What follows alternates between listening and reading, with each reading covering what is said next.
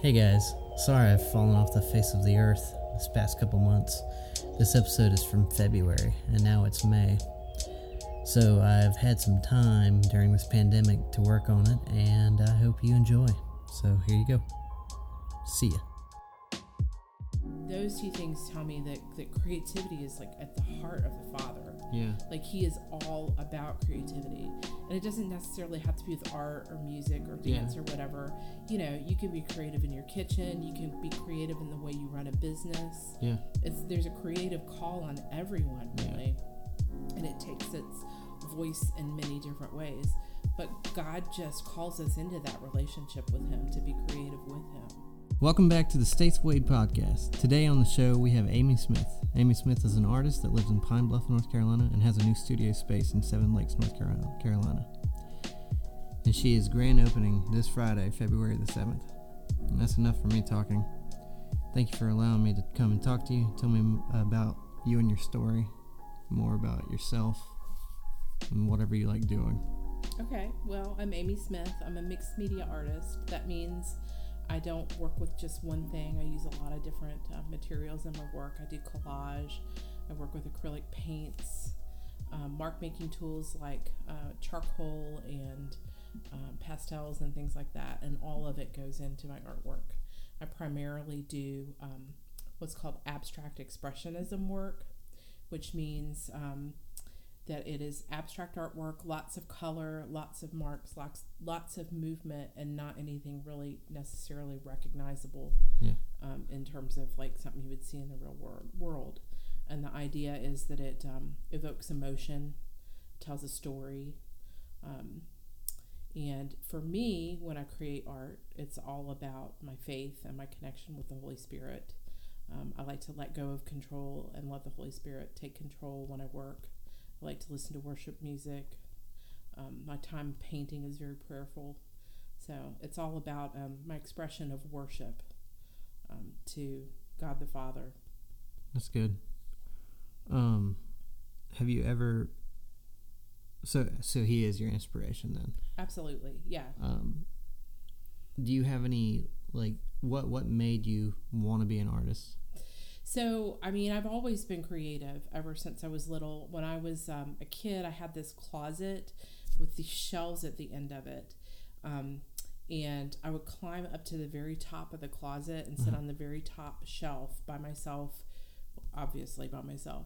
But I had this big pack, like the huge pack of markers, all the colors, and I had this big stack of typing paper. Which now people call that copy paper or computer paper, but it was typing paper back then. And I would just draw, and I would stick those things up all over the inside of my closet. Nobody knew I was there. I had an interest in fashion design. I used to cut out a lot of like fashion design things from the Washington Post magazine. I had those tacked up all around my room. So, and also my mom was a arts and crafts show promoter. When I was a teenager, she started a show in Virginia called the Crozet Arts and Crafts Festival. And she also had a gallery for a long time in Charlottesville, Virginia. So I was surrounded by, I was creative to begin with and then surrounded by art as a kid. And so that kind of got me going. I took some art classes in high school. But now, like, art was never presented to me as an option in terms of, like, the work that I would do. It was great that I enjoyed it, but, mom and dad had been around enough artists to know they didn't make a whole lot of money and they wanted something different for me. So it just never was something that I was encouraged to do vocationally. Yeah. And then when I went to college, I did take one painting class, but I don't know, the professor didn't like me or something. So he totally, like, squashed me, was a complete jerk. And I dropped the class and I quit doing anything creative at that point for several years. So I wasn't drawing, painting, any of that until really my late 20s. I picked that up again. So, yeah, about 9 years of nothing. Wow. Yeah. So, and then I started making beaded jewelry. And after that, I met my husband, Matt, and he said, you know what, you can make those beads. So I started making glass beads at the torch, actually melting glass into beads. Oh, whoa. So I did that for several years. And then that kind of morphed into, through some frustration and health issues and things like that, I started doing mixed media at that point with art, with paper, lots of paint and stuff. That's awesome. So that's how I got to where I am now. And in terms of like my faith being a critical part of that, it always has been. But when I was younger, let's see, when my kids were little, 20 years ago, we'll say, I'm an old lady. No, you're not. Not really. But I used to feel very much like my creativity was a distraction. Yeah. Or something that I shouldn't be really necessarily giving my time to, because the culture that I lived in terms of the church said that I was supposed to be a wife and a mom, and serve in the church, in the traditional women's roles there, the kitchen or children's church, the nursery, whatever. And so I felt like, that my art, when I was creating, I felt closer to God and more alive and more myself than in any other time. But it felt like it was something to be ashamed of or guilty of. So I never would put that much energy into it. Yeah. Except in the middle of the night. I would work in the middle of the night, in the wee hours of the morning, just obsessively creating, because it was such an incredible passion that I had to create. So I really gave voice to my art later on when I realized that that this is a passion that God gave me. He made me weird for a purpose. He gave me a desire to create because he wants to co-create with me. Yeah. And he is pleased when I do it. And so it's a legitimate form of worship, just like worship music is. Yeah. It's a legitimate form of worship.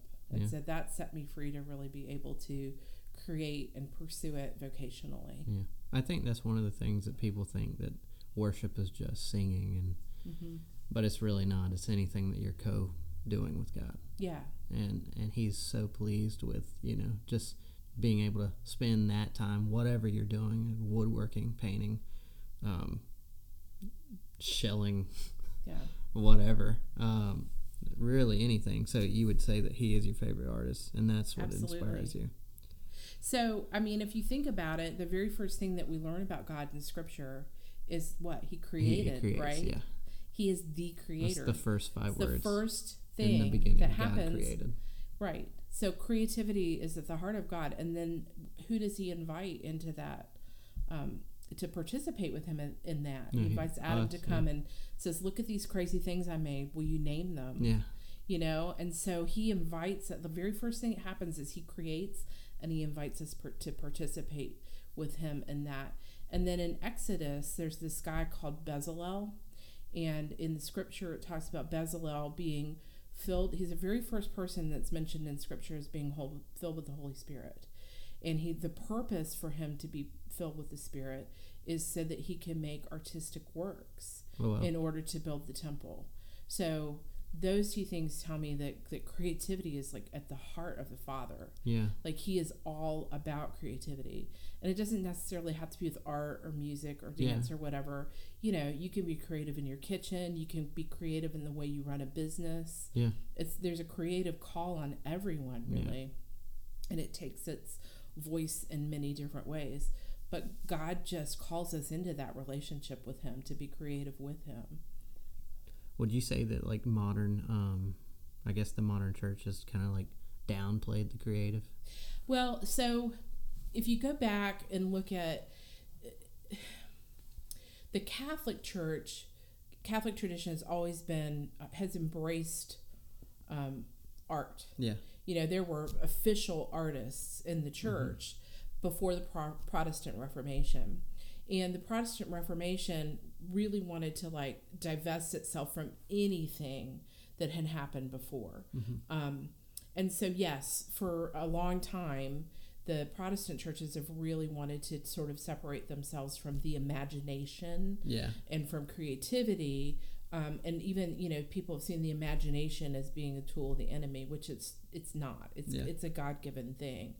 So yes, I would say so. But I think that there's a return to the arts that's happening. There's sort of a resurgence of the arts in church, and you see it quite a bit, especially with the bigger churches or the younger church movements where the arts are being brought back in again. Yeah, that it's that co-creating thing that they're teaching, and I think that's what has really captivated my heart. You turned me on to The Breath in the Clay, and I had no idea. Like, I've always been a creative, but I think it really pushed something out of me to like, hey, it's okay to just do what you think is right in the eyes of God. And I don't know, it was such an honor for you to show me that, and being able to go back this year is even a cooler.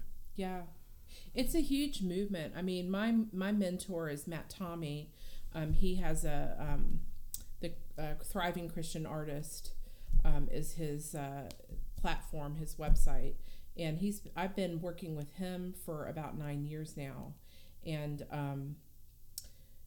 more deeper for the last 3 or 4 years that he's been mentoring me. And I have, the call in his life is to raise up an army of artists in the church. God spoke that very clearly to him, to raise up an army of artists, and it's really happening. I mean, there's many thousands of people that are in his mentoring program, that I'm, that's really my community.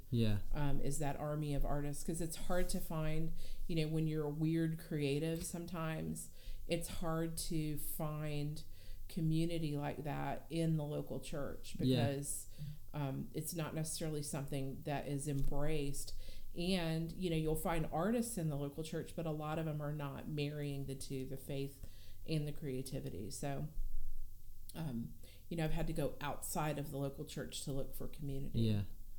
I saw, I guess you posted, or someone in our friend group posted something from Matt Tommy the other day, but it's a quote. He said, before Jesus ever preached a sermon or did a miracle, he was working as a skilled artisan in the marketplace, honoring God, engaging with clients, and making a living from his craft. And like, even seeing the son, he was doing everything that he saw his father do. And that's what he claimed to say. And he did. And that just opened up even like a bigger hole for me to go through, and perspective wise of art. And it's not, you're not taking money from people, you're making a living too. And but God's blessing you through it. I think that's a common misconception in the church too, is you hear a lot of times people saying, if God gave you the gift to make art, that you shouldn't charge money for it. And I think that what's baloney, I mean, God's desire is to prosper us. And if he's given us a gift that we can, support our families with, wealth is not the enemy. Money is not the enemy. Wealth gives you the opportunity to be able to help other people.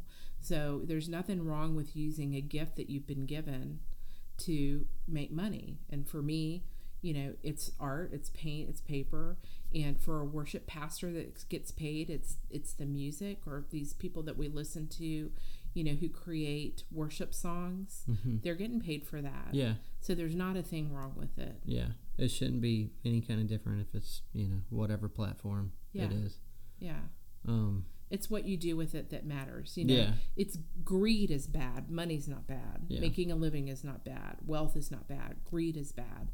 So if I'm out here trying to get it all for me, then that's not good. That's the difference. But if you're working and you're using your gift to earn money to support your family, and then also to support those God has given you to or directed you to support, then that's absolutely a righteous thing to do. That's good. Do you have any tips for creatives? Well, I mean, lots. That's kind of what I do. In addition to being an artist and making art, I also mentor other artists. And so a lot of what happens in that mentoring process is less about how to make their art and more about what are the things that are holding you back in terms of like, false beliefs about yourself, confusion about your identity, confusion about what, how God's love for you, or, feeling that you're inferior, not good enough. And then really all of it comes down to fear. Being afraid that you're not loved, being afraid that your work's not good enough, being afraid that you're not accepted. So my tip for artists is to renew your mind through scripture, to remind yourself of who you are in the kingdom, to know that God created you to create, and that if you don't do that, you're really robbing those who would benefit from what you have to offer. And you're also robbing the Lord if he's calling you to this. You're not being obedient if you're not out there creating. So don't let fear hold you back. Even if it's not, like, you may not be really good to start with, but do it anyhow. Make some bad art and make more bad art until your bad art becomes good art, and just keep doing it. Yeah. If you have the passion in your heart to do it, God put it there, so just do it. And it'll grow from there. And don't be hard on yourself if it's not perfect to start with. Perfectionism is a curse. That's from the enemy. Yeah. Absolutely. And I've struggled with that. So just do it. Just make art. Good. For the sake of doing it and worshiping. That's a good tip. Mm-hmm. Here's a off-topic question. I got the chance to have your son on the podcast a couple of weeks ago. Yeah. And he's getting married soon. He is. How do you feel about that? I'm over the moon about it. Yeah. If I could not have, if I had the opportunity to handpick a wife for him, I would have picked Grace, because she's awesome. Remarkable. Speaking of creative, she's incredibly creative and just such a has a depth of love and grace that is just unbelievable. So I couldn't be more pleased. And it also makes me pretty excited about who he is, because she wouldn't have picked him if he wasn't pretty awesome. Yeah. So I must not have ruined him. That's all I know. No, not at all. And he's a big creative with himself. Yeah. It's just his ability to fix things is insane. And I know that's going to take him a long way. Yeah, absolutely. His dad's just like that. Matt can make anything that's mechanical or electronic, and Adam's the same way. And both of them are very humble and unassuming about that. They don't realize that the rest of the world doesn't operate that way. So, that's good. Yeah. Well, thank you for coming on the podcast today. You're welcome. Is there, can you tell the listeners how they can get in contact with you if they want to, offer services or? Several ways. So I have a website, amysmithart.com, and then I'm Amy Smith Art on Instagram and on Facebook. And I also have a private Facebook group called Creating Freedom with Amy Smith, and that's where you can connect with me most directly. Okay. We're constantly, I'm on there every week. Sharing, and we're constantly connecting on there. So those are the best ways to get in contact with me. And come by the studio too, here in Seven Lakes. Okay. Yeah. Cool. Well, thank you so much for coming on. And thanks for having me. Yeah. As always, States Away fans, thank you for your ears.